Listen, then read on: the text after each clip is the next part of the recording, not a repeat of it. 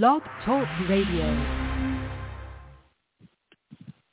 Good evening, ladies and gentlemen. Welcome back to the Armchair Booking Wrestling Podcast. I'm your host. My name is Steve. My co-host is Kyle. Say hello, Kyle. It's another day in podcast paradise.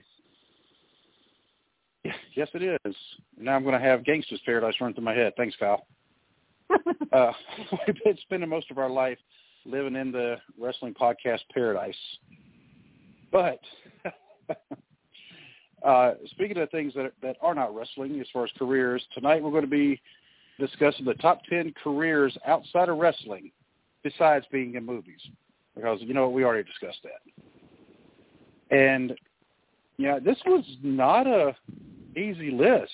It really wasn't, you know, because you could find all over the place a number of occupations outside of wrestling, but then trying to rank them, I was like, well, because I don't, you know, it's not that one job is more important than the other, but also how successful, I guess, were they in the job, you know. But before we get into that, I will discuss the contact and listening info. If anybody is listening and wants to call in during the broadcast, it's area code 319-527-6089. You can always email us. Any kind of feedback is always welcome. Any kind of suggestions, or just email us to say hi at armchairbookingpodcast@gmail.com. Find us on Facebook at facebook.com/armchairbookingpodcast. We are on Twitter at bookingarmchair. We have a very threadbare channel right now on YouTube. We need to get that like really populated, dude. You can find it. You'll find this episode and our archived episodes on iHeartRadio, Stitcher, Apple Podcast, and Spotify. Just do a search for Armchair Booking. Have I forgotten anything, Kyle? No, I think you have nailed everything again. And so before we define success, Kyle, I would like for you to read the text, you know, of the screenshot that you sent me, was it yesterday? I prepared relatively early for this podcast, and it actually bothers me that I forgot someone on my list, and it just came to me now. Because I probably have him on my list? No. Oh, okay. I actually checked your list to see if he was on there as well, and he is not. But before you come up with a list of who is the most successful after wrestling, I thought it was important to define what success was. So I have my own version of success. I guess we'll get into that later. So someone I communicate with, and only on Facebook, is Mark Merrow.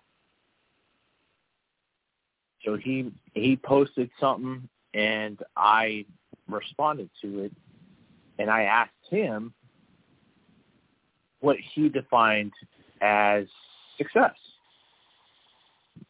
And he responded back to me. Basically said he once thought it was fame and fortune, and he thought money would be the key to success, and success would be the key to happiness. And now he realizes that happiness is the key to success, and true happiness can only be found in a relationship with God. And obviously you see the way he has touched lives with his story and the lessons that he has learned and passed on. I don't know if you watched the Champion of Choices videos. I know I've owned them. We did them in athletic. I showed them to my athletic teams when I was coaching to teach lessons beyond sport.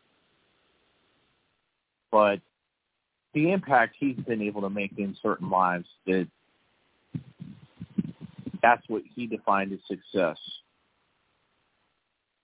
Did you get any responses, or did you ask the question? I'll be honest with you, because we were discussing this before we ever started recording this podcast. I have been absolutely swamped with work over the past few weeks, like ridiculously swamped, because my job outside of doing this podcast, I am a business planning analyst for a multi-billion-dollar communications company. You know, I mean, and granted, I just do it for my region, which is in Cincinnati and surrounding areas. My office is in Cincinnati. But right now we're doing the quarterly budget forecast, and it has been just beating me down. We're talking, I'll be at the office from 7 o'clock in the morning to 6:30 at night, leave, come home, eat, get right back on the work computer, and I'll keep working until almost 10. Because it's just, there's twice a year we have to do this, and it just happens to be one of them times. So I didn't really get a chance to contact anybody. I wish I would have, and, you know, thank you for, I mean, you actually did some legwork, which is awesome, you know, because I sure as heck didn't. So did anybody else respond to you? Now, from a wrestling side, no. Because I also asked friends. And you know, from a high school level, most of my friends believe that success is just happiness. And they really said nothing beyond that. It was success is happiness wherever I'm at. And I'd be inclined to agree with that. So I was actually struggling with my definition of success when I put together the list. And that's what, you know, it's really almost unfair to rank these. And I started looking at it more along the lines of, okay, visibility. Because who can almost like give a great example of somebody who's doing well in what they've chosen to do outside of wrestling. And in some cases, what they did even before they got in the wrestling business, and they continue to do it, you know, outside the business. But, yeah, success, every person will have their own definition. I mean, it is a very personal thing. It is very subjective.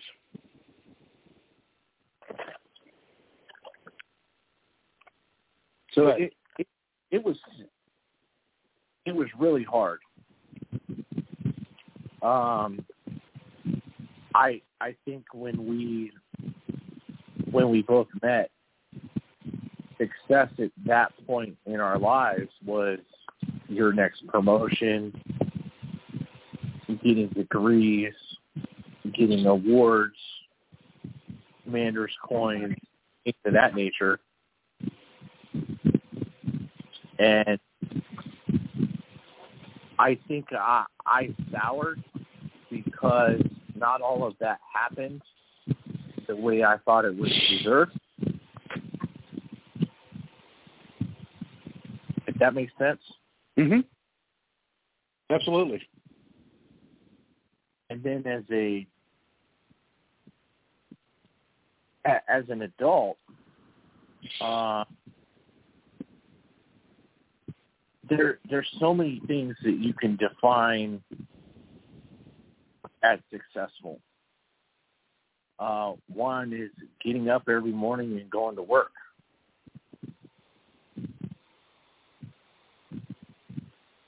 That you're providing for your family. You have a roof over your head. Obviously, we're not small boys. We have food in our belly. A little bit, yeah. You have the love of a spouse. You have two. I only have one. Healthy children.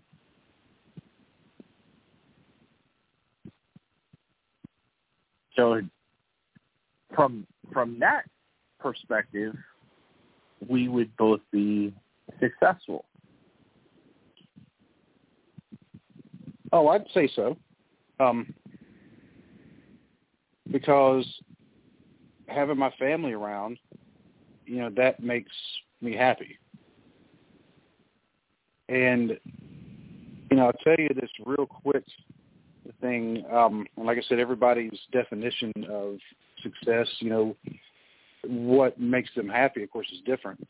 When I went to my 20-year high school reunion, and this was 10 years ago, there was a guy who I graduated with, and we knew each other in school. We didn't really, never really hung around. But when I was talking with him, and I don't think he remembered what I did, but he was talking about his job. He actually worked with, like cargo trains, like traveling back and forth between Kentucky up through Illinois and up north. And he said, he said, I consider myself really blessed. I'm able to travel and see, that part of the country. And he said, and absolutely love it. And I'm thinking, you know what, good for him. He's very happy. I didn't tell him that, I don't think he realized that I was the one who, the person who was heading up the reunion mentioned somebody coming in from England, because that's where I was stationed at the time.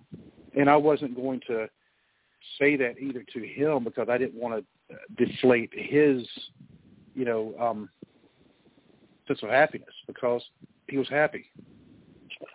And why would I do something that would make it seem, less than what it was? It made him happy. So I'm like, good for him.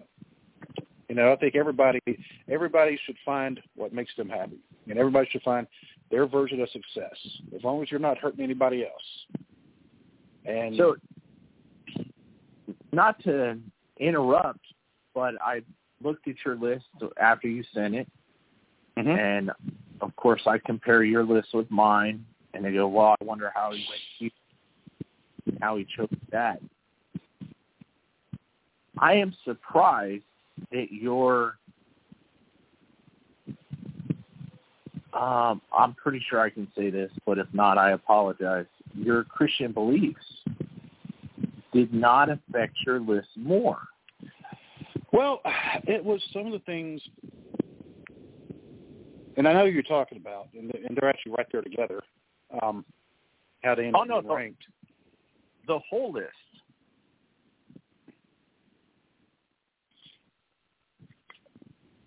Like, I'm surprised that your list is not more influenced by your faith.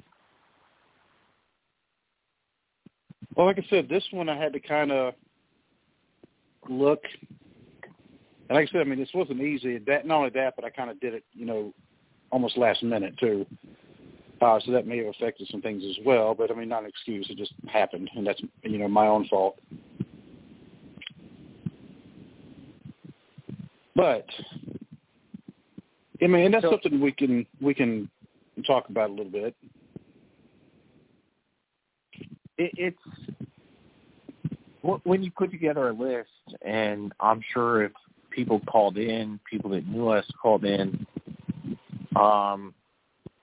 there's a worldly definition of success, which is money, fame, power, and that's how most people do look at success. We look at athletes, we look at politicians, rich people, things of that nature, and we say we want to be like them because they're successful. But successful and happy are two different things, so does it really mean, is that really success?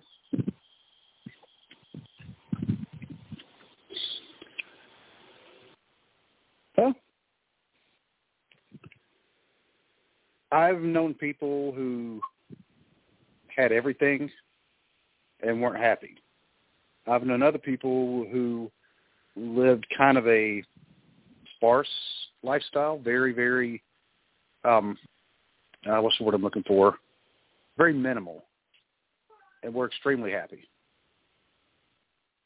So success and happiness are not about possessions. But before we start getting into really philosophical discussions, I'll go ahead and announce our number 10. And it's Jimmy Garvin, gorgeous Jimmy Garvin. And what he does outside of wrestling, and he's actually been retired now for a little bit, but he is a commercial pilot.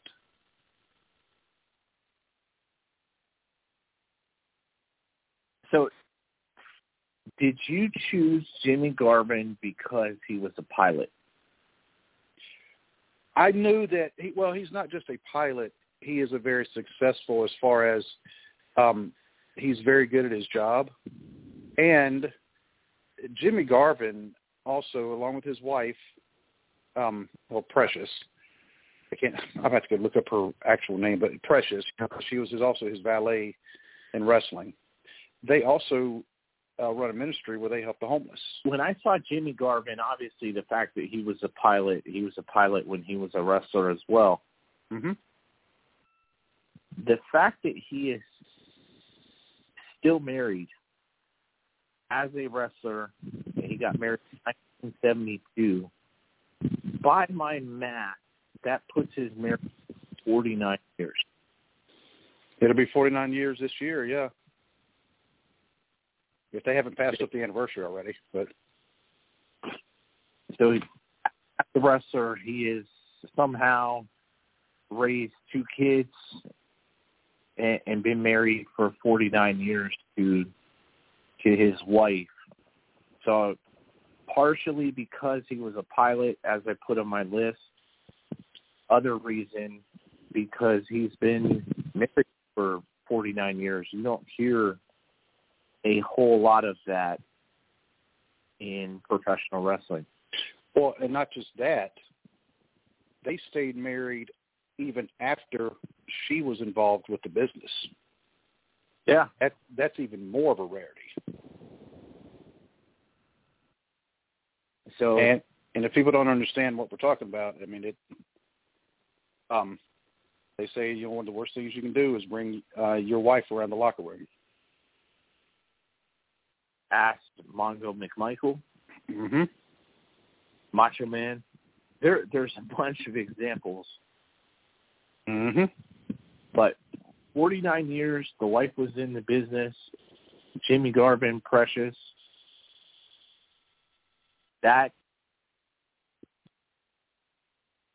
is unheard of. So, kind of like our number 9 competitor, our number 9 person on the list, and that is Tito Santana, who is a school teacher and a girls basketball coach in his retirement. Yep, in New Jersey. Things for Tito when I was putting together my list. Obviously, his name is Merced Solis. Went to West Texas, where he was one of the many at school. He played with Tully Blanchard. And got his degree and became a Spanish teacher in New Jersey. Also married. Spanish physical education. They said he coaches girls basketball, and his wife owns and operates a business in New Jersey as well. And he still occasionally wrestles. At 66 years old. Yeah. Travel. And with a bottle of hair dye, he really doesn't look that much different than he did in his heyday. No, he doesn't. So he's healthy, one, and that he's able to take his degree. That's something where Xavier Woods getting his doctorate. Has he finished that yet? Because you only have a certain amount of time once you start the program. I know he's doing it. And tell you what, my hat's off to him, because to try to complete doctorate level work while he was doing all the traveling they were doing before COVID hit, I mean, that's just amazing. But with Tito Santana also, don't forget, and this is an actual shoot, he did pass bullfighting school. Right. So he actually is, I guess, a certified. They did it for the Anglos. I mean, he went through the school. So, since you asked, Xavier Woods achieved his doctorate back in 2018 in educational psychology. Okay, because I knew it was either Stone Cold's or Chris Jericho's podcast. He actually talked about, I think it was Stone Cold's, that he was actually talking about that. And that there's actually 3 current professional wrestlers that are doing doctorate classes. Really? Apparently. Who are they? So that, it's still pulling up.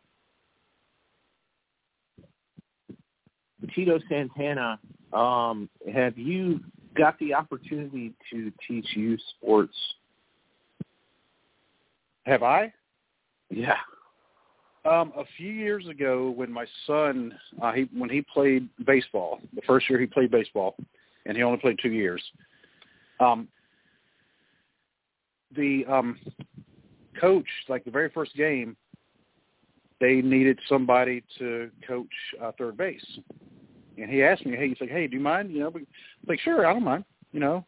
And so I started out, I was just the third base coach for that game. With the next game, same thing. They needed somebody to help.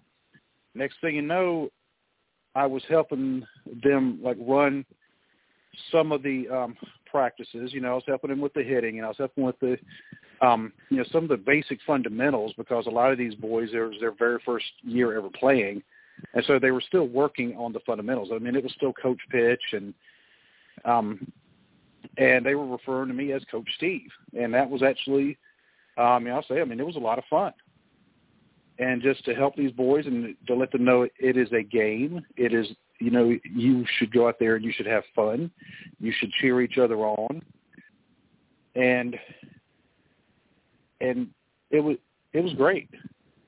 You know, so, yeah, and in the next year, I actually volunteered to help coach the next season, and they didn't have me. They had this other guy who ironically enough, was on my son's team the year before.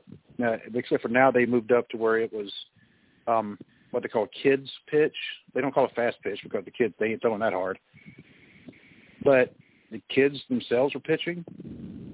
And this guy, he ended up being one of the worst coaches I've ever seen in my life. And he really soured my son on playing. And, in fact, this coach and I, we actually had some words a few times because of the way he was coaching. Because his idea, I don't recall him ever trying to show them anything baseball-related. He just liked to get out there and yell and try to make the boys run. And that was it. So needless to say, a lot of the boys did not enjoy it, and there was at least 3 of them that I know of, maybe 4, who decided after that they weren't playing anymore. Anyway. I coached 14 of youth sports. With my son having autism, if I did not coach, he was told he could not play. Really? So I had 2 months, and that started my 3 o'clock wake-up call to drive down to work, and then come home in time to practice.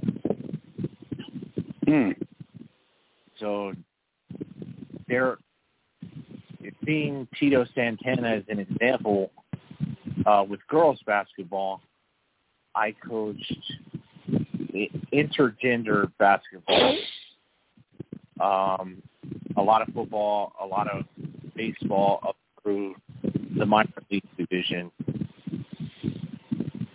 And it takes a certain type of person to be a teacher and to be a coach, or you could say good teacher, good coach. You can hear a wrestler that did that and to impact little lives. My football team, so my football team started after I myself got diagnosed with autism. And I still taught 1 to 2 kids from each team that I coached from the first year to when I finished. And my last one from one of my teams will graduate this year. So it should be graduating here in a couple months. And I have quite a few who are married now, and one who has a child of his own on the way. So when you hear a wrestler,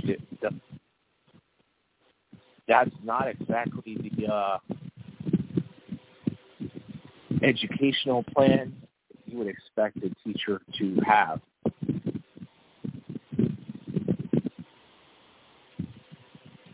Nope. But, everybody has a different path that may have led them into wrestling, and then quite a few interesting paths outside of wrestling. And the next one I think is one of the most interesting, and that is Medusa, also known as Alundra Blaze, real name or birth name anyway, Deborah Michelli. She's involved with monster trucks. Involved, she is a championship truck driver. Oh, yeah. Of course, she's a very unique woman in professional wrestling from the 80s, but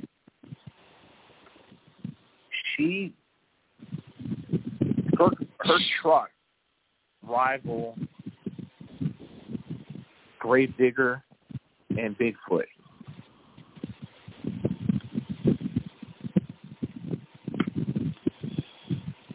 I am going to have to look her up. So she has been on the monster truck circuit since 2004. Won the Monster Jam co-championship. Only female competitor in the Super Bowl of Motorsports, and won a racing championship in the Monster Jam World Finals.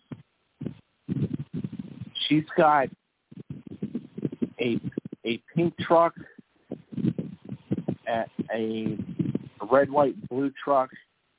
She actually was brought into Monster Truck by a guy named Dennis Anderson. And do you know who he is? The name does sound familiar. He's actually the driver, operator of the Gravedigger monster truck. Gravedigger. If I ever have to say I have a favorite truck, it's Gravedigger. So I started watching Monster Truck because of Bigfoot, because we had a Bigfoot in Michigan. Being a big Ford state, of course, Bigfoot was a big deal out there. And then every year there was a Bigfoot. growing up,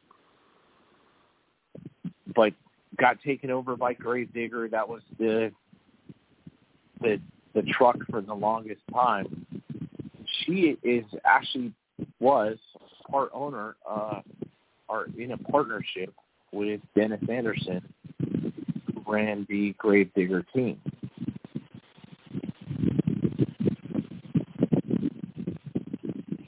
But now, in addition to that, she's also married to an Army Sergeant Major. Well, third marriage, but, I mean, because she's married to Eddie Gilbert, and then she married Ken Blackman, and now she married the Sergeant Major.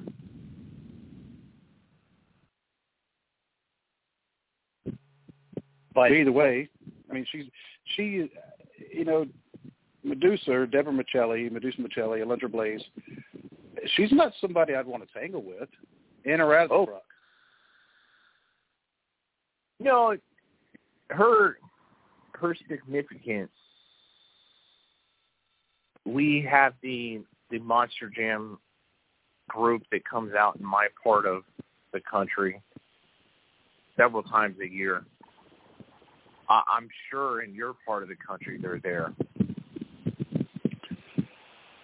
If they are, I haven't seen them. Actually, you know what they do? Because before COVID hit, there was a monster truck show that was scheduled in Cincinnati, and we were going to take my son to it. And of course, it ended up being canceled.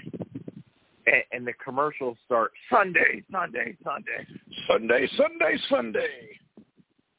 And that is Monster Jam, but she, being a female, is one of the few representatives in that sport for girls to cheer for. That was a bigger deal. So she broke gender barriers on top of winning races.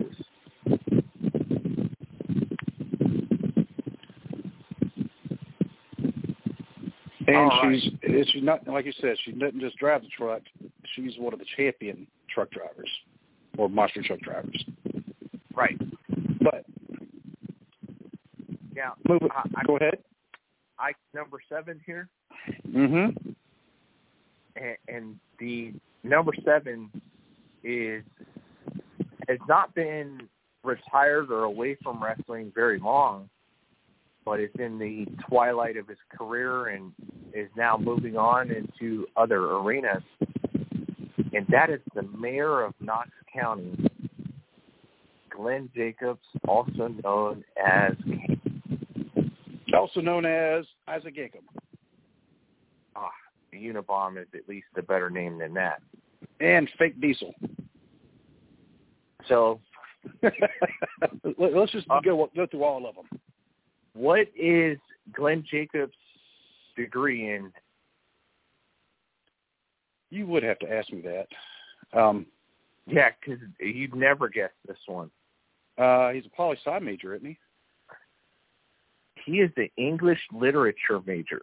Oh, I did know that. And I just know he's actually been involved with politics for a little bit. But this just happens to be really the first office that he actually won. He is a libertarian, mm-hmm. closer to the Republican side. Yeah, he's a right-leaning libertarian. But he is the voted mayor of Knox County, Tennessee, owns a wrestling school, and to my shock, a lot of wrestlers are into real estate. But I noticed that, including, his brother. This career, he actually had a real estate business with his wife, and is quite successful. Won the mayor's race, got 66% of the vote in Knox County, which is really impressive. So he ran real estate and insurance through Allstate. And what an interesting profession for him. Could you imagine getting life insurance from a man that is 7 feet tall? And who set fire to a funeral home once. I think, he would just knock on your door and say, "Want to buy my insurance?" And you just say, "Yeah." I will do you bodily harm. Do you look like you need life insurance? Oh, and you're saying that he hasn't been away from wrestling too long. He was just in the Royal Rumble. Didn't last very long, but he was in the Royal Rumble. A very interesting profession. They say he's very well spoken. He gave a stumping speech, I guess the term would be, for Ron Paul. Is that the right candidate? Yeah, it would make sense because Ron Paul is also he's libertarian. I think actually he's straight out libertarian. I don't think he ever registered as a Republican, but Ron Paul, he's like the ultimate libertarian.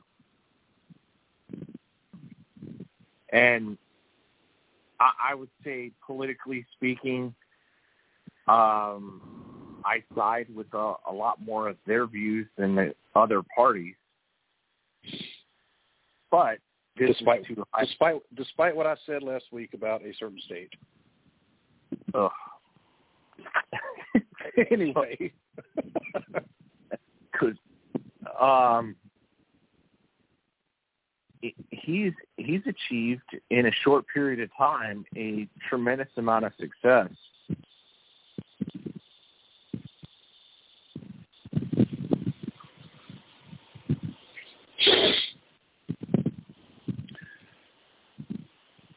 Well, we say a short amount of time. I mean, he was doing a lot of the stuff already, but then the most visible thing came when he did run for mayor of Knox County. Well, he's been an insurance adjuster since at least 2005. Yeah, so there you go. I mean, 16 years. And he got into politics. Republican Party tried to get him to run for public office in Tennessee as early as 2014. And that would have been a interesting situation with him being an active wrestler. Well, he definitely wouldn't be the only wrestler involved with politics. There's one that neither one of us had on our list, and, well, there's reasons why. Do you remember the wrestler Ludwig Borga? I don't consider him a successful man. No, not in the least. But I'm just saying he did hold an office in Finland. That's where he's from, right? Finland? Yeah. Yep. He had like a parliament office. And then he went straight crazy. Of course, he may have already been kind of straight crazy, and he became kind of very openly racist. And then he ended up, I want to say he ended up killing himself, didn't he? Yeah. He ended up committing suicide. Yep. But yeah, so yeah, definitely not a success. I don't want to, let me just set that straight. Definitely, I would not consider that a success because one of the things I say, if you're hurting people if you're hurting people for your personal gain, that's not success. That's hollow. and it's shameful. So that is a hard thing there with politics. There's a lot of opportunity to harm people for personal gain. Mm-hmm. So a lot of different things there, but Kane, Glenn Jacobs may be higher on the list one day. He could be the one wrestler with the legitimate shot at being a presidential nominee. I can see that, and he'd be the tallest president in history. The Rock. True. I don't think The Rock is interested, though. His new television show seems to hint at it. I have not watched it yet. I've heard it's good, though. How can you be a wrestling fan and not watch the Young Rock show? You know what I was going to say, because I don't know what night it comes on, but you know what? I can look it up and I can start DVRing it. Because apparently my wife just started DVRing some show about dudes in kilts. Yeah, No she just gave me a dirty look. No comment. I bet Outlander plays in your house. You bet what? Outlander plays in your house. Oh, she loves Outlander. Can you hear him? She can hear you. I have my big old fat headphones on, and she can hear you. It's surprising, consider the amount of interference it sounds like you're getting from the wind on your call. My fan's actually on right beside me. Let me turn it off. There we go. The show's called Men in Kilts, by the way. She just pointed it to me. But anyway, let me adjust the microphone also to make sure I'm not breathing into it. Go ahead. This is a quick advertisement. Men in Kilt is the female version of Blue Chew, brought to you by the... Yeah, well, if we're going to do that, we need to contact them and see if they'll sponsor us. However, it kind of goes, that's an iffy one. That's an iffy one because we're trying to be family friendly.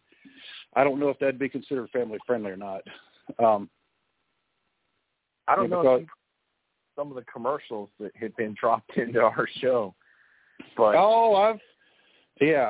and we have, I will state it again, we have no control over what commercials get inserted into our show. And yes, I realized the last episode there was no more put in there. Been having issues with the show actually loading up with the software or actually a website that I use to put the commercials in. So every once in a while that'll happen where we have commercials at the beginning and commercials at the end, nothing in the middle, which if you don't like commercials, hey, that's great. But unfortunately, it helps pay for stuff, or it actually helps offset the cost of stuff. And I will tell you, it hasn't offset much because I think grand total, I think I may have got $50. Well, it cost me $40 a month to run this. So I'm nowhere close to breaking even. But if anybody would like to become a friend of the show, let me know. And I will tell you how to donate to my PayPal. Kyle, do you have a PayPal? No, I do not. Do you have Venmo? No, I do not. Do you have anything like that? I have Cash App, but only to play for football games. Okay. But don't forget, I do have an OnlyFans page for my feet. Maryland Vanilla Gorilla. Still there. Give me the link, and I will put that in our links. Oh, it's not family friendly. I've got some very unique feet. Okay, maybe I won't put it on our links then. But anyway, but speaking of ways to make money, the next person on our list should be aware about making money because, he's involved with finance. And I didn't know this until I was reading about him. He apparently has an MBA. which makes me want to give a shout out because I also have an MBA. And I'll be honest with you, there's a lot of people out there with MBAs, so it's not like it's that huge of a feat. But I think you probably know more about Don Callis than I do, Kyle. So listen to Don Callis quite a bit. His shtick is hard to from fact. So he has an MBA. He got into international financial trade, wrote wrestling columns for the, the Calgary Sun or the Sun Media Group up in Canada, did a no-holds-barred radio show up in Canada, and came back into wrestling about 5 years ago. But the detail that is hard to separate, he is allegedly high-ranking in the country of Canada. That he actually held, like, I don't want to say he was an elected congressman or someone in the political party, but he actually serves in financial trade for the country of Canada with international trade and distribution, and actually taught classes out of a school in Winnipeg. Career-wise, he did quite well, and now every channel you turn on that's not WWE television, he's associated with either managing or he's actually on screen for AEW Impact right now. Well, he's an executive at Impact. I did see that. Well, he's actually on screen as Kenny Omega's manager, and he has Luke Gallows and Carl Anderson as his henchmen. He's found a way to become over or relevant again through wrestling, through his connections. Like, that's a talented human being right there.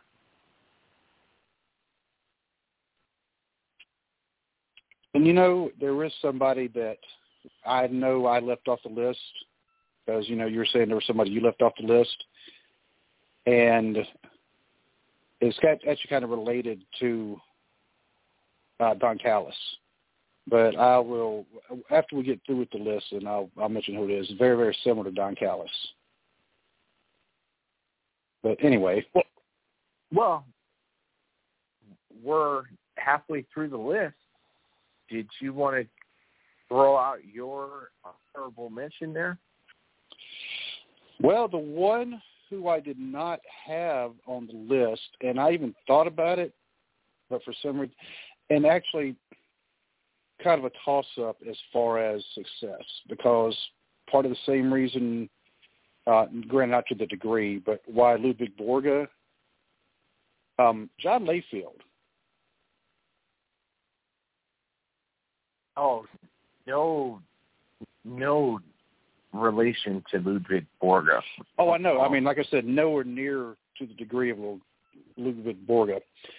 John Layfield is a financial or a stock market investor, but he's a financial analyst, and he actually had his own show on, it was a CNBC. I actually bought his book, which was a mixed financial advice and his career. And I actually invested using one of his principles when I set up my retirement account. Did it work? It's very slow for me. Well, I mean, that's a lot of people don't understand. If you're investing, it's going to be slow. Do not expect to hit. Not everything is an Amazon. Not everything is a Netflix. You know, But anyway, John Bradshaw Layfield, successful again with his shows, with his financial advice, with Best Money. Married to famous Fox News reporter at the time. Basically, another finance analyst, really. And I think what gets overlooked is his charitable work for, what's the country? South Africa. Is it? I don't think it's South Africa. Well, that's what started it. He did. I want to say it's one of the Caribbean islands. Oh, they live. He and his wife live. I just read that too. Let me go back to that. Darn it. So I know he was climbing mountains for his charity, and he went down to South Africa. He did Kilimanjaro, one of them,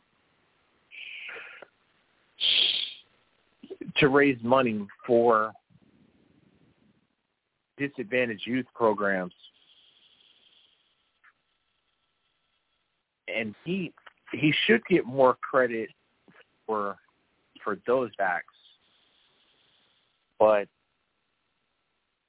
he gets criticized because he's viewed as a bully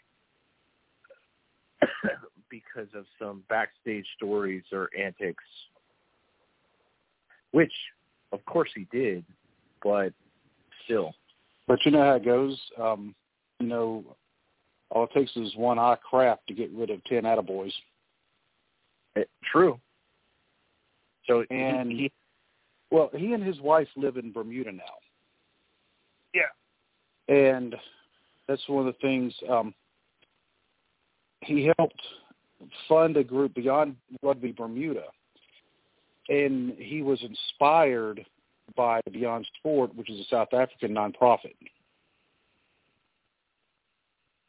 And so he does the same thing in Bermuda. But a lot of people also don't see that because they say, well, he got fired by CNBC because of something he did in Germany. I don't know how he did not know this was illegal to do in Germany, but he was just thinking, I'm going to get some heat. I'm a bad guy. I'm supposed to get heat. So he started doing the Nazi salute while he was goose-stepping around the ring.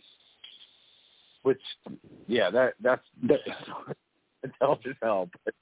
I mean, in the States, you could get away with that as late as like the late 80s, early 90s. Now it'd be looked at, it's in bad taste. It's not illegal, but it's in extremely bad taste, and I wouldn't recommend it. In Germany, it's illegal for a good reason. So, but here's anyway. A good one missing from the list. Is this the person you were referred to earlier? Yes. I'm shocked. I'm truly shocked he's not on your list. And that is Magnum TA. Oh, you're right. How did I not get Magnum on there? And because his career was so brief, sometimes he's easy to overlook. But he did so much sales with the satellite television.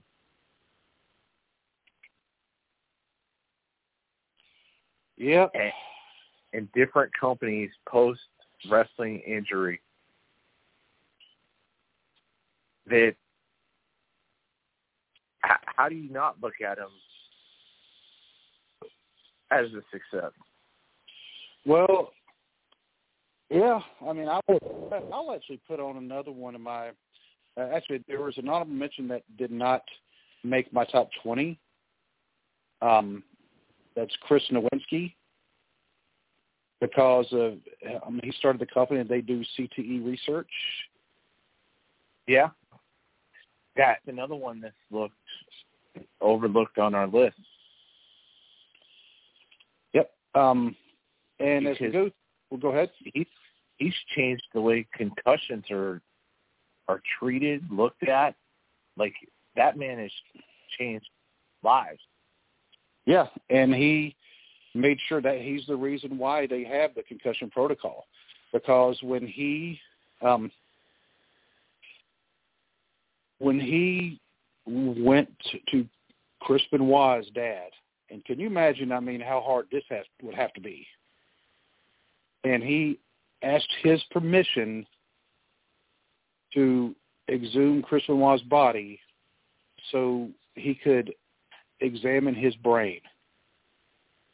And that's when he discovered that Chris Benoit's brain was like that of an 80-year-old Alzheimer's patient. You know, and from that research and other research he did, obviously, he because he graduated from Harvard with a degree in neurology, I believe. And that's been like his passion. And he said one concussion, when he got the one concussion in wrestling, because remember, he was one of the people from Tough Enough. He got one concussion, and he said, okay, that's it, I'm done. Well, he got the post-concussion syndrome. Right. And he got it bad. Yeah, and he's like, okay, I'm not coming. That's it, I'm done. And that is where so many former athletes, you bump your head playing football. How many concussions do you have a day? Oh, seeing his interview about that, and this was, some years back, it made me wonder how many concussions I had as a kid. I can tell you with certainty that I had 5. That's the ones you know of? Positive. Only 2 of them were acquired playing sports. The other 3 came from disciplinary actions. Oh. So, but you think if you're doing martial arts and you're sparring, we've had this discussion in the gym, if you wear headgear while sparring, I swear people hit you harder. Yes, because they don't think they're hurting you as bad. And I know training my own son who was having a attitudinal problem, he had his headgear, he and I weighed relatively close to the same, and he's swinging on me, and I hit him, and my wife to this day thinks I gave my son a concussion. And obviously not intentional. No, but he learned to follow the instructions of the instructor that day because he was not doing he wasn't doing what he needed to defend himself. But Chris Nowinski changed our awareness of that problem. Because during our age, I know when I likely got my first one. Here's 2 Tylenol. Take them, go to bed. Yeah. Or the one I know I got at school was playing volleyball in PE, and I dove and I went head first into a volleyball pole. Ooh. And I bent the pole. Ooh. And I created a knot on my head that I really wish we had cell phone cameras for that, because the knot on my head, it was bad. it took a whole bag of ice, like an entire grocery store bag of ice, to cover my head because the knot was huge. They almost sent me in an ambulance. And the colors that thing had. But Chris Nowinski, like, my son never, like, had to do that. You even got a whiff of a head injury. You came out of the game for the day. We were so aware, like, I've had to take concussion protocol training seven different times. I get more training on concussions to be a coach than I do for work. And, you know, even when I did self-aid buddy care every single year when I was in uniform, I don't recall much about concussions. You know, not at all. That's an interesting topic I'll actually have to talk to you about after this. But you were talking about, you know, your son. I'm guessing he's learning MMA. He is. I think he was at an age at that time where he needed to be able to defend himself. And he's, again, with the autism, he related more to the adults. So I've had him in adult classes from the day they would take him at 13. And, you know, you train with the big boys. Sometimes something happens. But he could hold his own. Do you think he could hold his own against our number 5? No. Who was our number 5, Kyle? And I know you've just been waiting to say this name. See, I'm shocked you had him high as well. I can't disagree with how much he's accomplished in that sport. And this is the beast, Brock Lesnar, for his post-WrestleMania 20 mixed martial arts career. Yes, after he gave himself a concussion. Well, no, that was number 19. Never mind. So, where he did a flip and landed on his head. Anyway. No, well, he did a back flip, and he tried to do a shooting star press, and padoink. Good one, Brock. Yeah, don't ever do that again. WrestleMania 20 is when he lost to Goldberg with Austin as the special guest referee. And everybody booed him because they knew he and Goldberg were both leaving. So anyway, Brock Lesnar, being the man beast that he is, goes into mixed martial arts, makes an immediate impact, beating Hongman Choi, who was a giant overseas, comes to the UFC, gets a freak tap-out loss to Frank Mir, creating that rivalry, which helps the UFC do over 1 million buys on multiple occasions. 4th professional fight, he wins the UFC Heavyweight Championship, unifies it, defeating Frank Mir.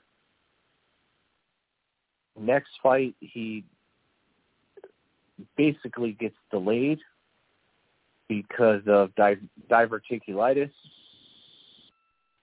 Then he has it's a fluke come from behind victory against Shane Carwin, where Carwin beat him senseless for an entire round. You probably loved the first round of that fight. Yeah, I'll have to watch that one.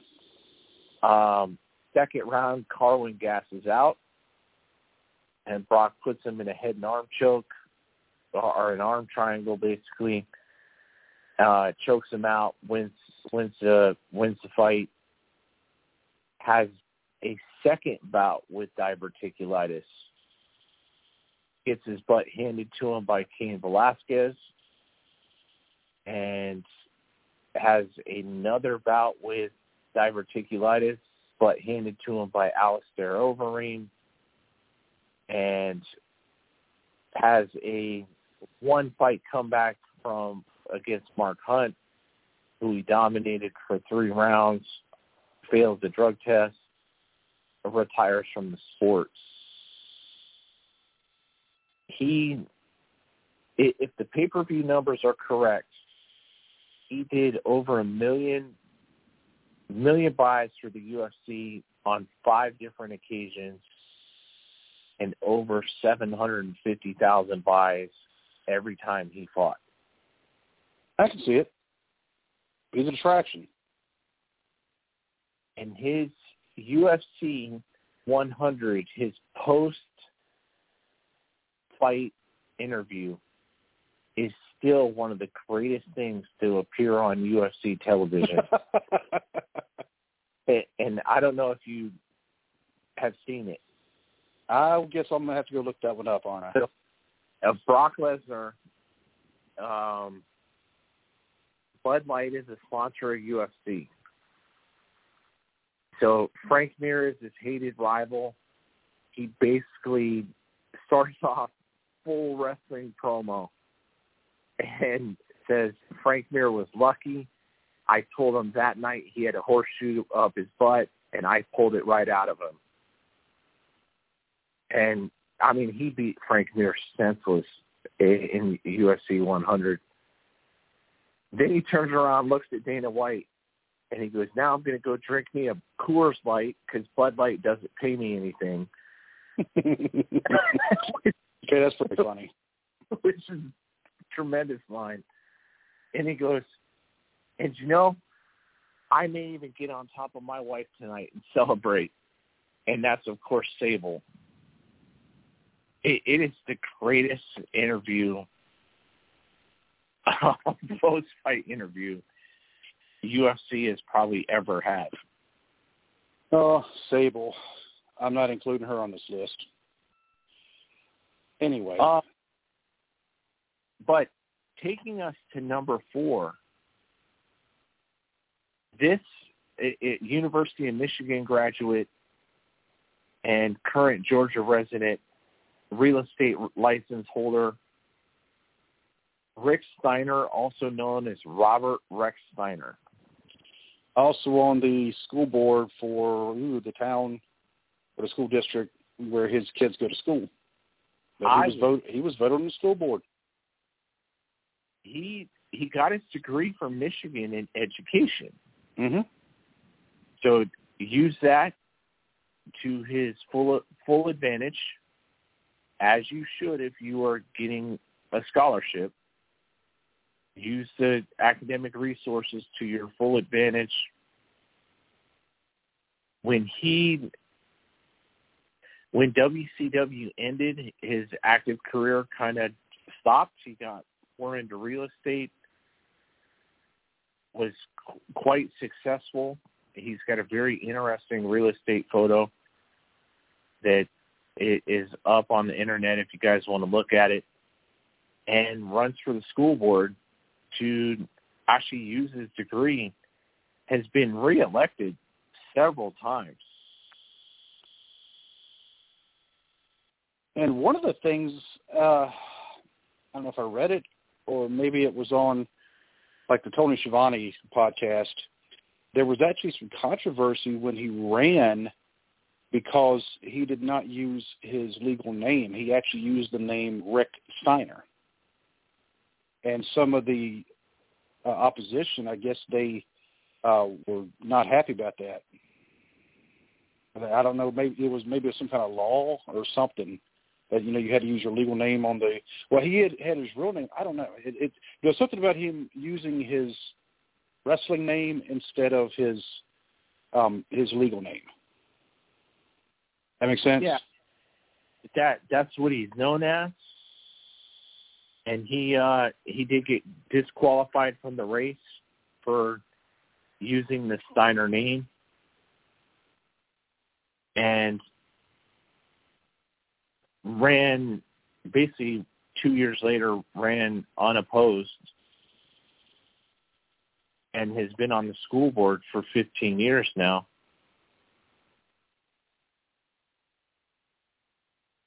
But there's another one. How many wrestlers can you imagine being in a school board meeting?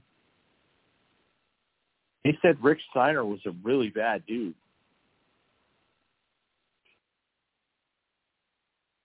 Yeah, I've heard the stories. Him and his brother, who's also on my list. I'm surprised he's not on your list. I did not find because he failed as a Shoney's owner.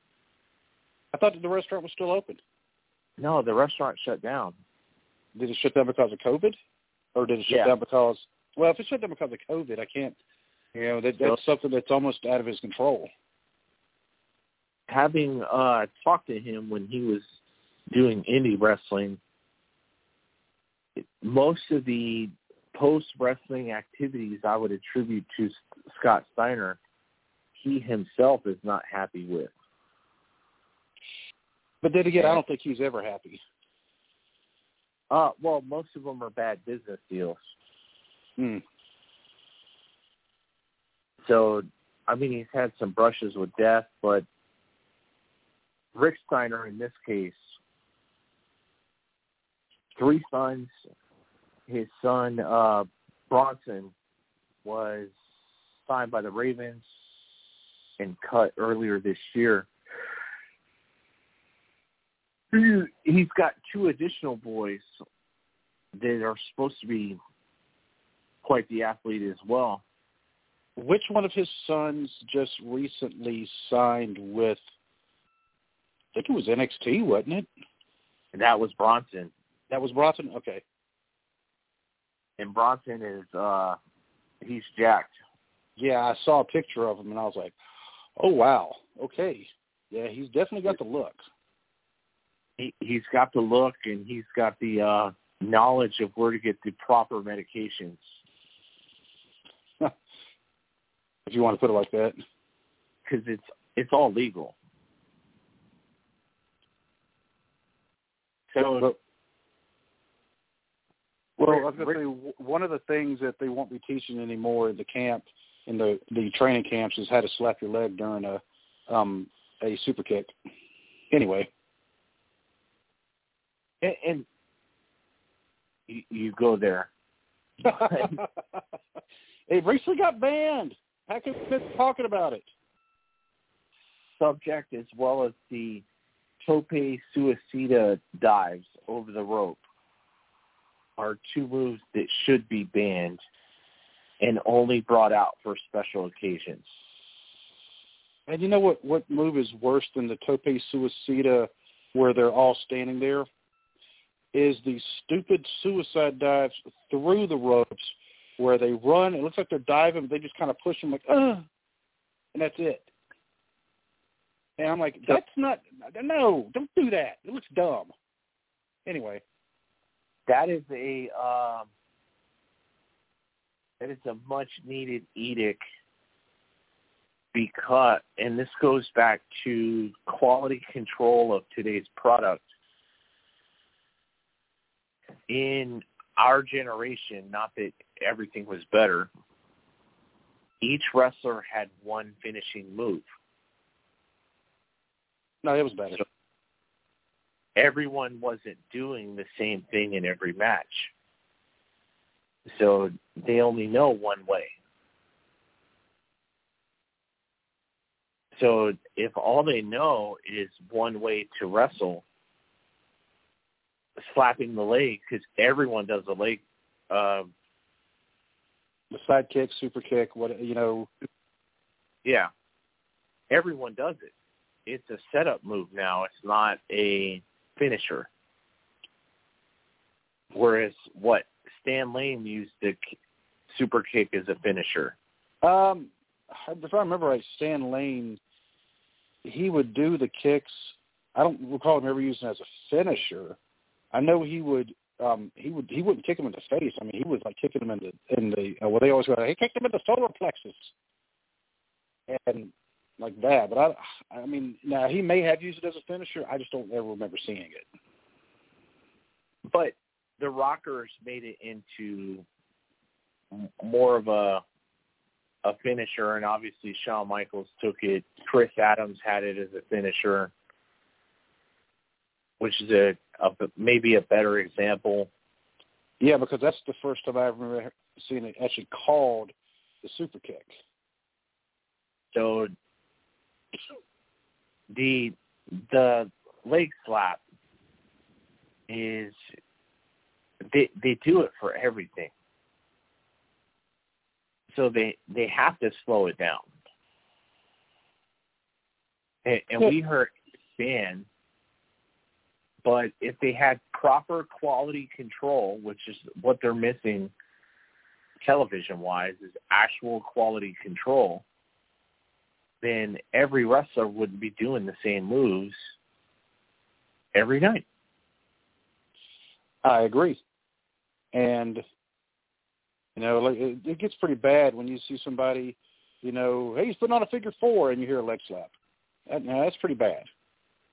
Now, transitioning back to our wrestler, Rick Steiner here, when you got hit by a Steiner line, there was faking that. He laid it in. Oh, because, the way he did that, he kind of jumped. You could tell he was focused on them. And that, he didn't even really swing the arm that much either. But, he just didn't take much because, it was just nothing but muscle. And he hit them with the muscle, and bam, and you're going to go down. And it looked stiff. Just sitting there in the living room watching it, it felt stiff. And the guy laying down there, with a broken nose and a concussion, he'll tell you it's stiff. And imagine, because I wish I could do this at work. Imagine having a set of highlights that is nothing but you throwing people around, hitting them with clotheslines or top rope bulldogs, and then sitting in on a meeting.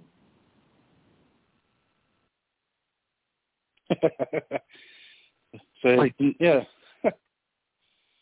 Where I allegedly work, we have pre-meetings. Then we have the meeting itself.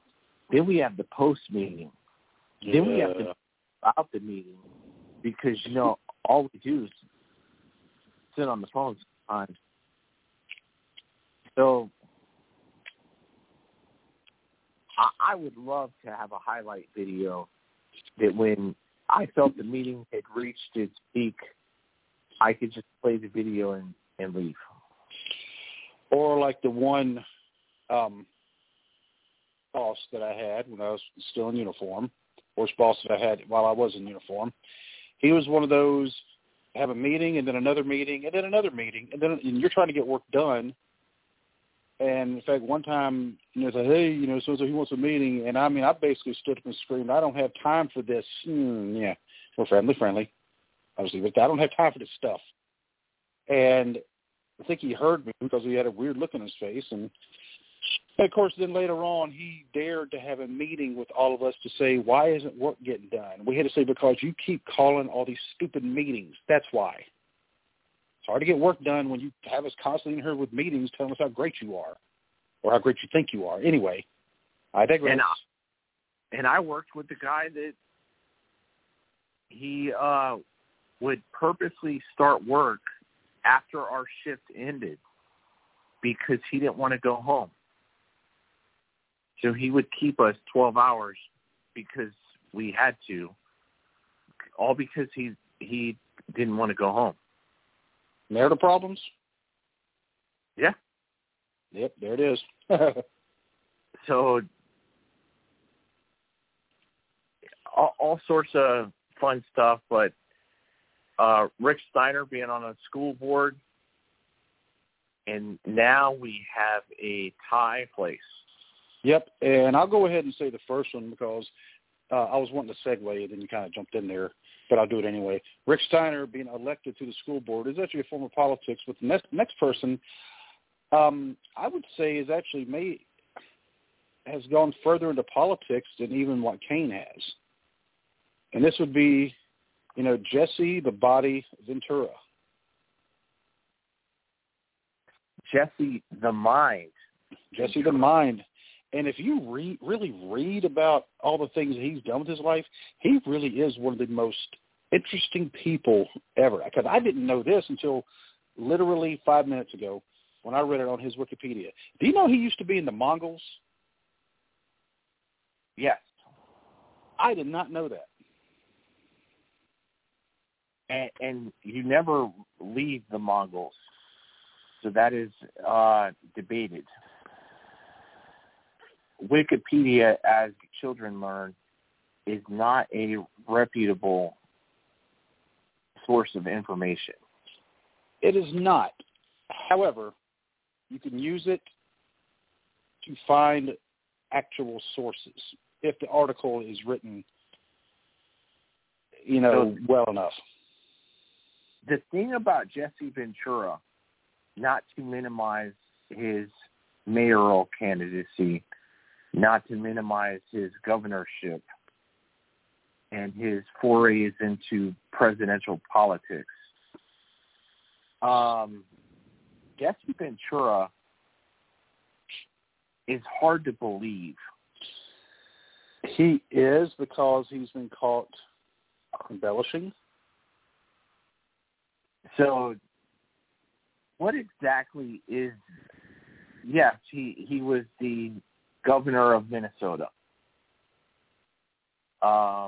Yes, he was the mayor of a town in Minnesota. Brooklyn Park, is that the name?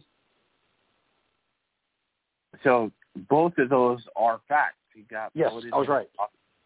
Brooklyn Park, yes, anyway. But his as a Navy SEAL is debated. He's come out now and said he was not a SEAL. He did graduate the BUDS class, but he was part of the underwater demolition team, which is still pretty stout, to be honest with you. It's pretty stout, but comparing yourself to saying I'm a predecessor to being a SEAL, to being correcting it and saying, well, I'm in underwater demolition, those are two different things. Yeah. Because my stepdad, was Special Forces. And, and that's legit. I mean, you've met him. He was Special Forces. He's retired Special Forces. A Green Beret.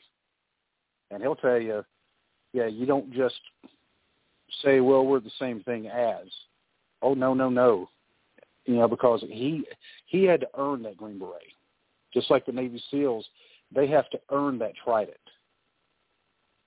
And if somebody wants to claim they were one and they weren't, that's a good way to find yourself, with a broken leg or broken neck, whatever.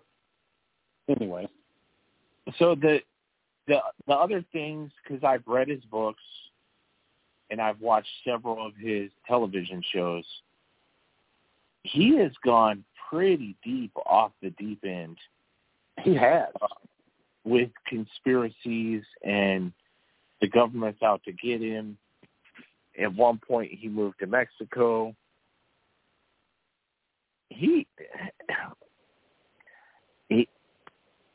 I had to mark him down for that.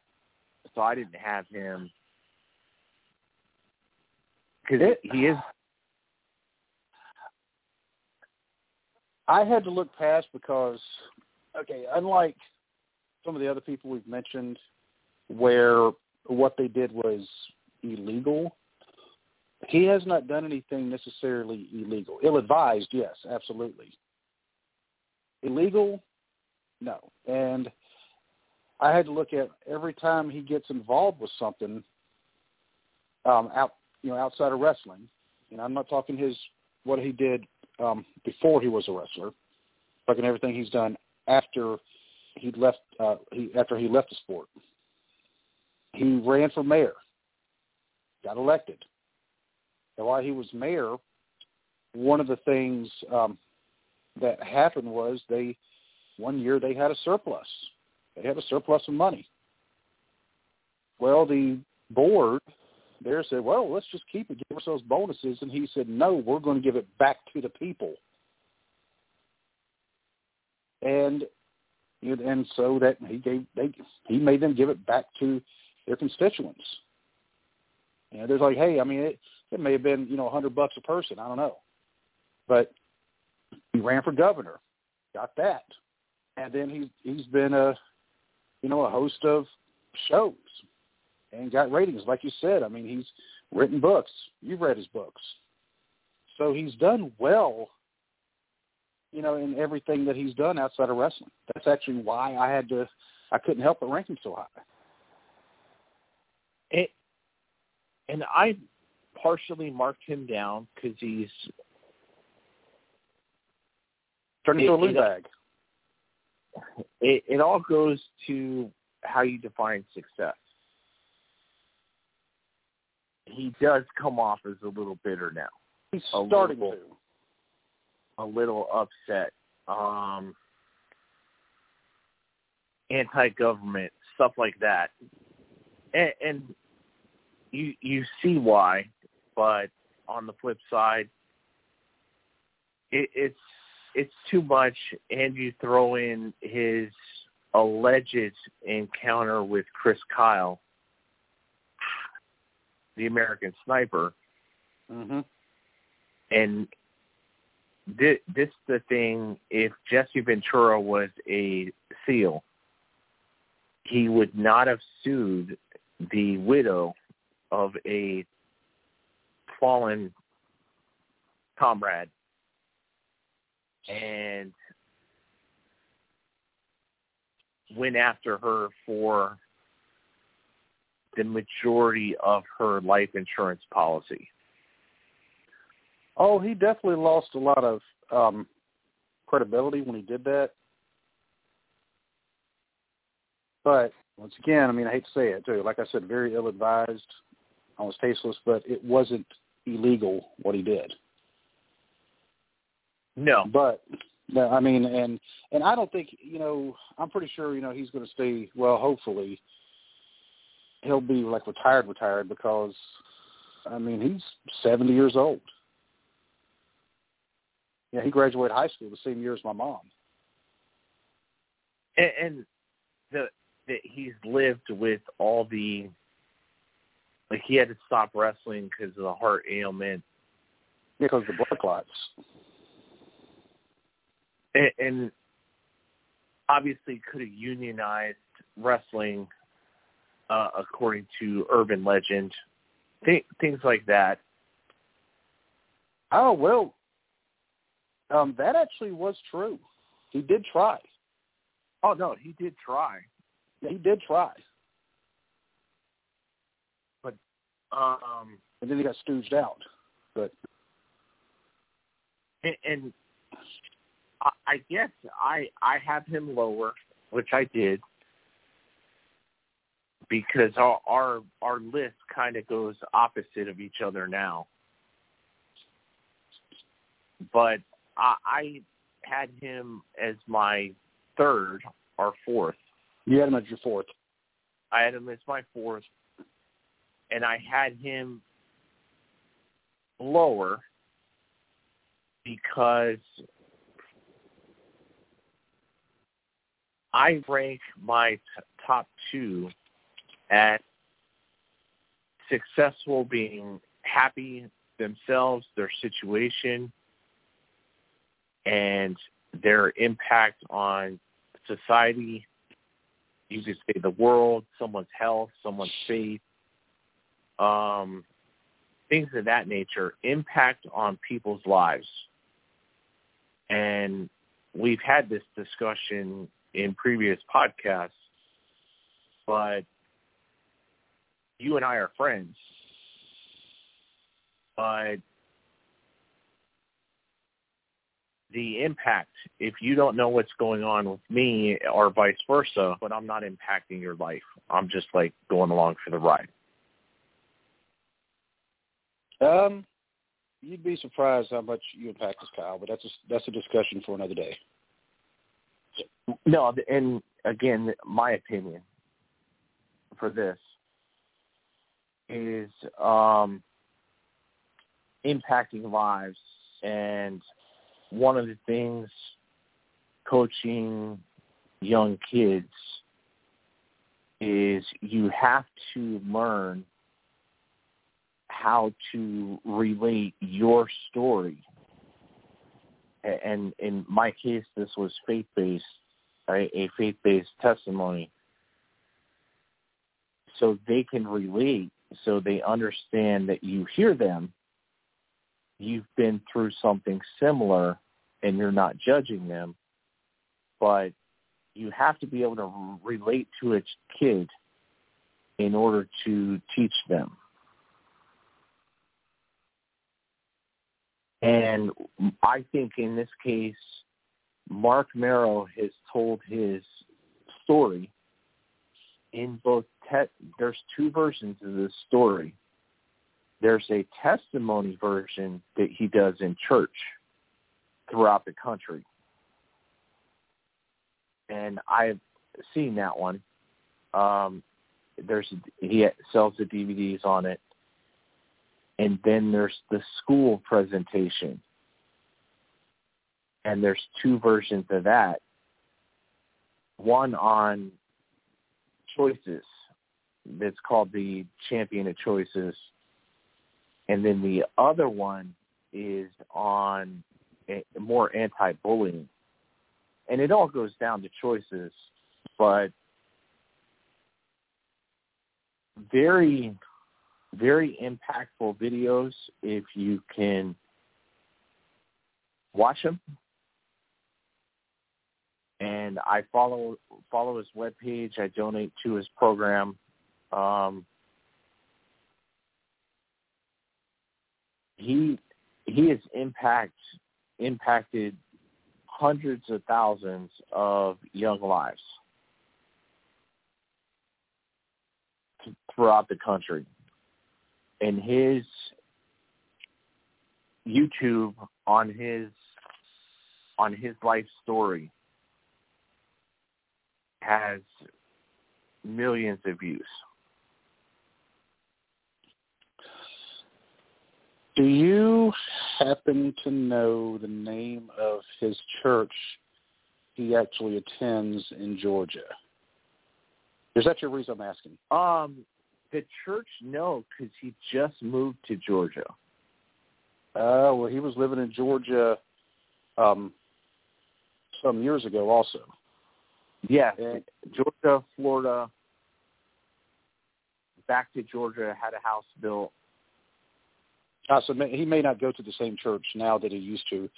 The reason why I'm asking is, well, one of my coworkers, he actually used to live in Georgia, and he actually went to the same church as Mark and Rena Marrow. Yes, Rena Marrow used to be a churchgoer. And he said they weren't like good friends or anything like that, but he said, he would talk occasionally, and they were always real cordial with each other. And he said, he was a real nice guy, and and of course he was at church there when he wasn't on the road somewhere. But when he was there at home, boom, they were in church. And when you sent me that text yesterday, I showed it to him because I knew, because he mentioned before. And this guy, he's pretty devout. And I don't want to say his name, just kind of, to protect his privacy. But he saw that, and all of a sudden his face kind of lit up. And he said, if you talk to him again, tell him one of the people from, and he told me the church name, and I can't remember. He said, tell him he says hello. So, but yeah, I just thought that was, that's kind of like a 6 degrees type thing. But yeah, go ahead. There's a few things. He talks about ignoring his mother while he was a professional wrestler, and he got into drugs, and because you call your kid, they don't respond, and they blow you off, and then eventually there's going to be a day when they don't want to talk to you for a little bit, and they're establishing independence and da-da-da-da-da. And his mother died while he was on tour after he'd been ignoring her. And that video, 13 million views. His message about bullying and the things kids face, and this is a wrestler, but he's developed this program. It's got 16 million views. Because some of the things, and we realize it in a way, but we don't. When a kid gets bullied, like let's say I did in middle school, kid makes fun of you in class, you go out to the playground, and you swing till someone pulls off. And most of the time, the kid left you alone after that. A vast majority of the time. Today, we've wussified the kids so much that you get in more trouble for defending yourself than you do for picking on somebody. And the bullying follows them home. And you get attacked on social media. You get attacked over text. Like I, if we ever all go to Disney, I can tell you some stories. But it's completely different. And as a parent, you go, man, I had a Rottweiler that we bought the day we closed on our place here. And we named him Tyson. And we got Tyson at like 6 weeks. We got him 2 weeks early. Like it was a completely dirtbag move on the breeder's part. And Tyson lived 5 years. Tyson was my dog. And every time I'd go, Tyson would protect the house. And my wife and son, who was little at the time, and that dog had a body count. And scared little dogs that were walking the neighborhood. They'd run up to him unleashed. He'd bark at them. Issues with the dog. We had a neighbor who turned out to be a pedophile, came up, tried to come near my son. My dog bit him in the hand. Stuff like that. That dog was the best purchase I ever made. And Tyson died a little after 5 years. And my son had a kid in his class, just a little dirtbag. I'm sure he's in jail now. This little worm sent him messages basically celebrating the passing of his pet.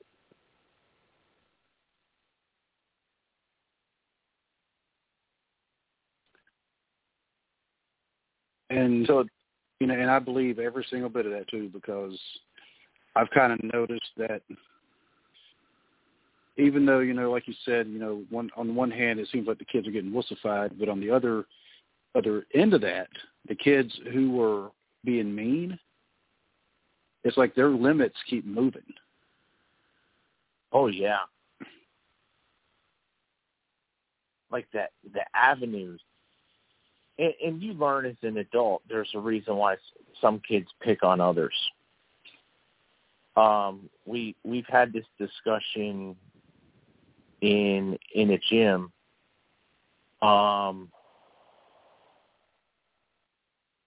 As a youth or as an airman came on, I was very easy to pick on.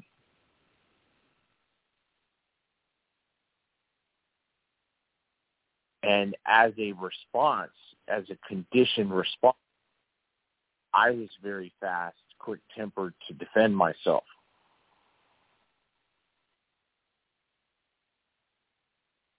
And we could say both of those are true from previous stories on this podcast. What I showed the kids was Mark Merrow's videos, and I think of my own child. if my son goes into an environment by himself, let's say a gym, and he's by himself and he's working on himself, trying to get himself into shape, he's still easy to pick on, even though he hasn't been in high school for 3 years. Because he's by himself, he's got the autism, there's certain things you see, there's certain things you don't. People can easily identify it and pick on him. And that's one thing about going into a gym. When I would see people who were, basically gym rats. And I'm not saying that in a disparaging way either. They're just in the gym a lot. And I would be in the gym quite a bit too. That was my routine. The first base I was at in England, I was getting up at like 4:30 in the morning, to be at the gym when it opened at 5, and then I'd lift for about an hour, and then I'd do cardio for at least 30 minutes, sometimes longer, and then I'd go to work. And there was the same, 5 guys who were in there at the same time I was, including the base command chief. But some of these other guys, and these are guys who I worked with, they were seeing my form when I was doing dumbbells, and I could see they were laughing, then they wouldn't ever tell me why. And finally, one of the guys actually worked in my office. He said, "Oh yeah, your form's so wrong. You're gonna end up hurting yourself." And I'm like, "So instead of watching me hurt myself, why don't you come over there and actually help? Make sure I'm not hurting myself, moron." Well, we went through with the Mark Merrow videos,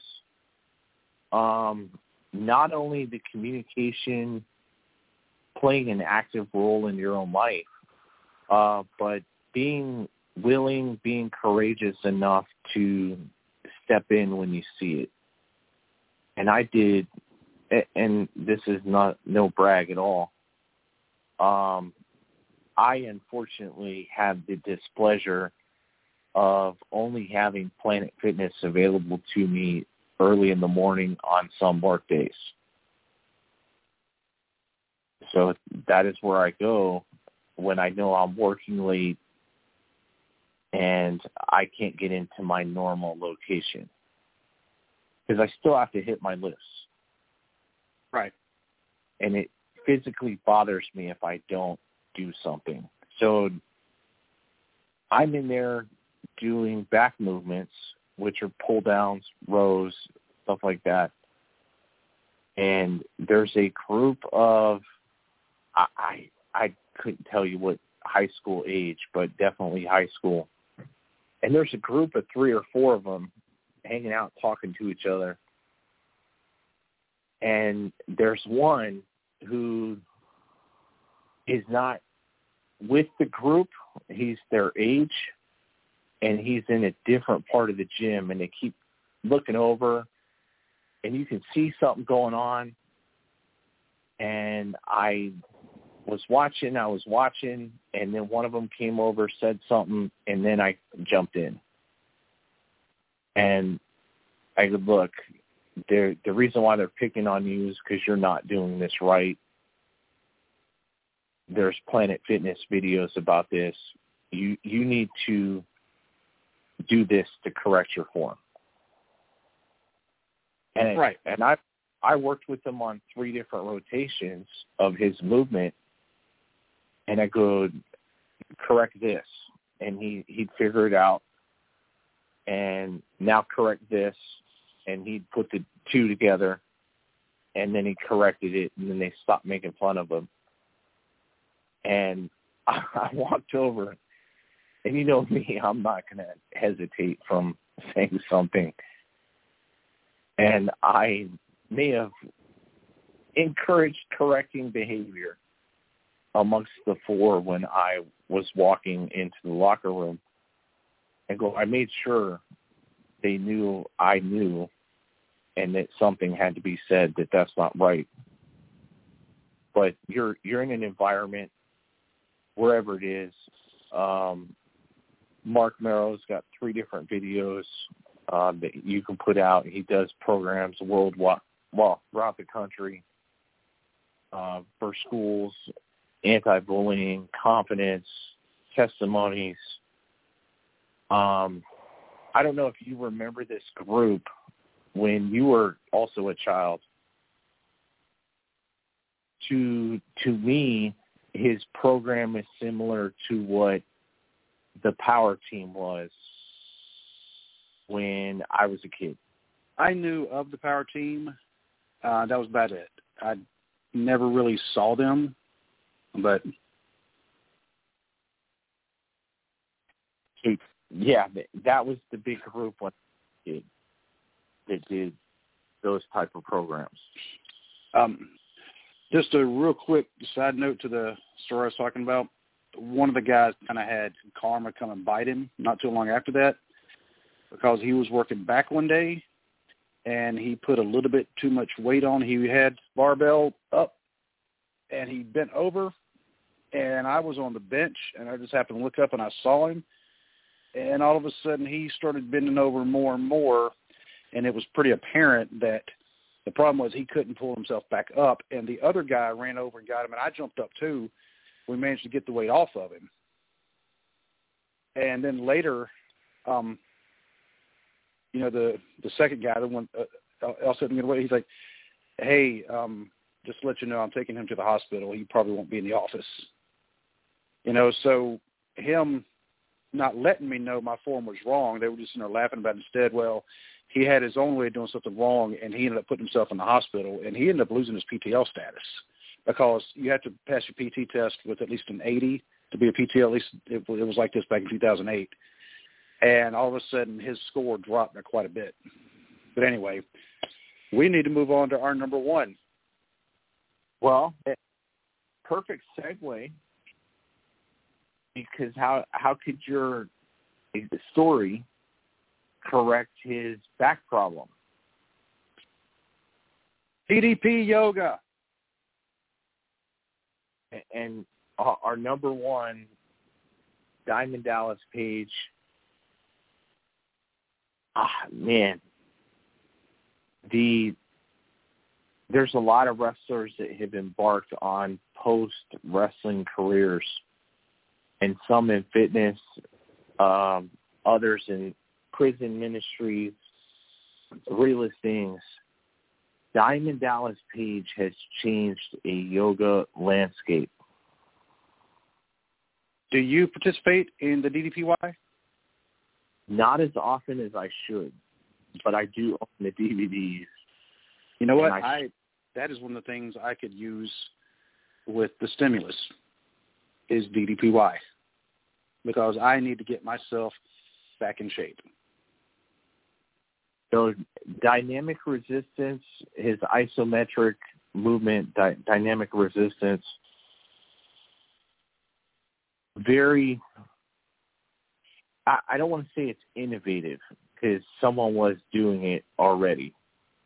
What he has done is combined 4 different programs into one functional system and has helped millions of people drop weight and become healthy. I'm pretty sure you've seen the video of the retired Army, I want to say Sergeant First Class, or you know the one I'm talking about? The person you're talking about is named Arthur Borman. He is a Maryland resident, and I have actually taken yoga classes with him. Really? Yeah. For some reason, I thought he was in Georgia, but yeah, he retired out of the Army, and I don't know what exactly happened to lead him to have to use like the metal crutches, you know, the ones that they hook around your arm. Arthur Borman was a jumper. Yep, I remember that. And after 20 years of jumping, had developed some back issues and then he was doing special education teaching, and every year started putting on weight. I do know, unfortunately. And unfortunately, as some of us know, there is only so much body weight that your bone structure can handle. And then you break down. And Arthur had gained quite a bit of weight. He is a very short man, not very tall at all. And honestly, he needed it because his back was so bad, his weight was so bad, he could not stand. And I met him, you remember Glenn Burney, right? At a yoga studio, he would teach on Saturdays, and I was trying to learn the program.